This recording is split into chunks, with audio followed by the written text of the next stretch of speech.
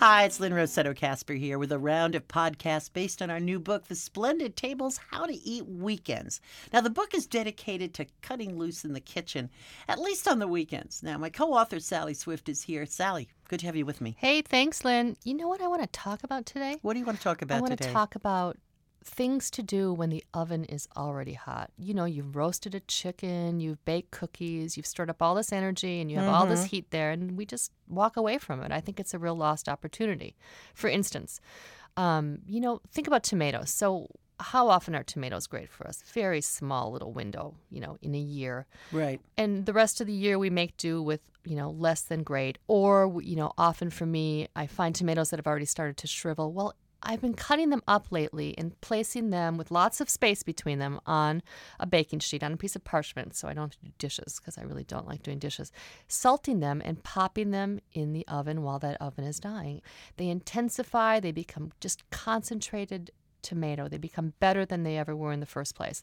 I throw them in sauces, I throw them in salads, I put them in sandwiches. They're just delicious. Do you ever put olive oil on them? I don't. And I bet it would be great. Well, the thing is, olive oil just helps them taste a little better. And I know you sometimes do sugar on them. I do. And because that helps too. And the other thing is, you can do this with canned tomatoes. And that's also a great You have to godsend. really dry them down? What would you Well, need what to you do is you just drain them and save all the sauce and whatever, because that you can use, Right. So just the anyway. body of the Just tomato. the body of the tomato.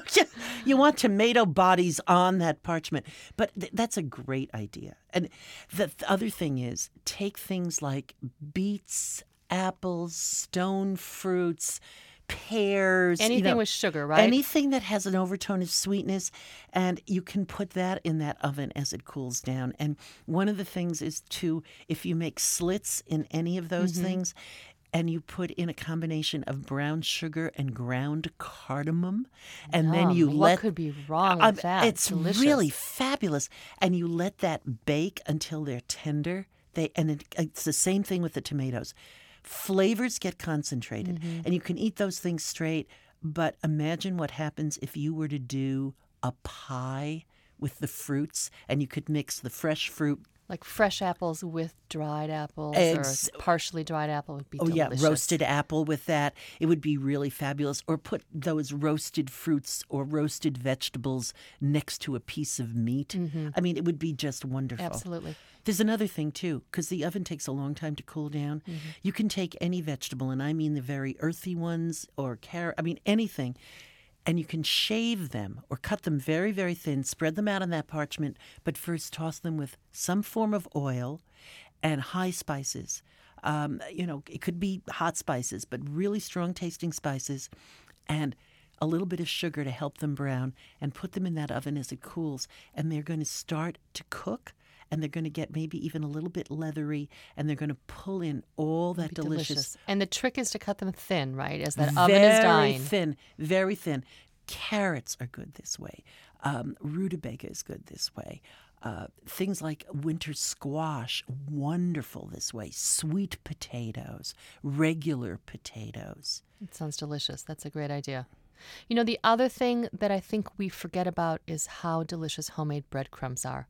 And, we spend so much money these days on our bread when we're buying good pieces of bread to be able to use to the very end. Just throw the slices of bread in the oven, dry them out, and then chop them up in a Cuisinart or blender and make your own breadcrumbs.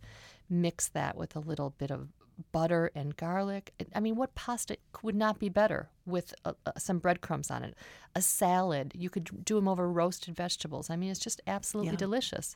Do you know in Italy that used to be called, those breadcrumbs with some garlic and oil, they used to call it poor man's Parmesan? And they just do the breadcrumbs. They just did the breadcrumbs because people couldn't afford cheese. It's delicious. And I think it tasted better than the cheese. Yeah, absolutely. I bet that's delicious. You can also make, speaking of cheese, those fancy frico, they're called right now. Everyone's serving them in their cocktails. And they're little lacy pieces of melted cheese. So simply grate up some hard cheese, could be the ends of your cheese, frankly.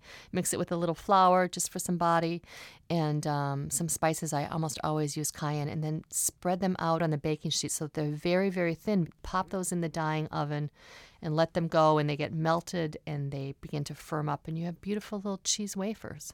And you're putting them into rounds. Exactly. Yeah, You could like do it. pancakes. They almost look Exactly, like little pancakes. Exactly. Yeah. They're delicious. Serve them with bourbon, and off you go. Bourbon, huh? Yeah, I think bourbon's the thing to do. Anyway, that's it for this week. For more recipes and recommendations, be sure to take a look at our book, How to Eat Weekends. You'll find information on it at splendidtable.org. See you soon, Lynn. See you soon, Sally. We'll be back soon. And you have a good week.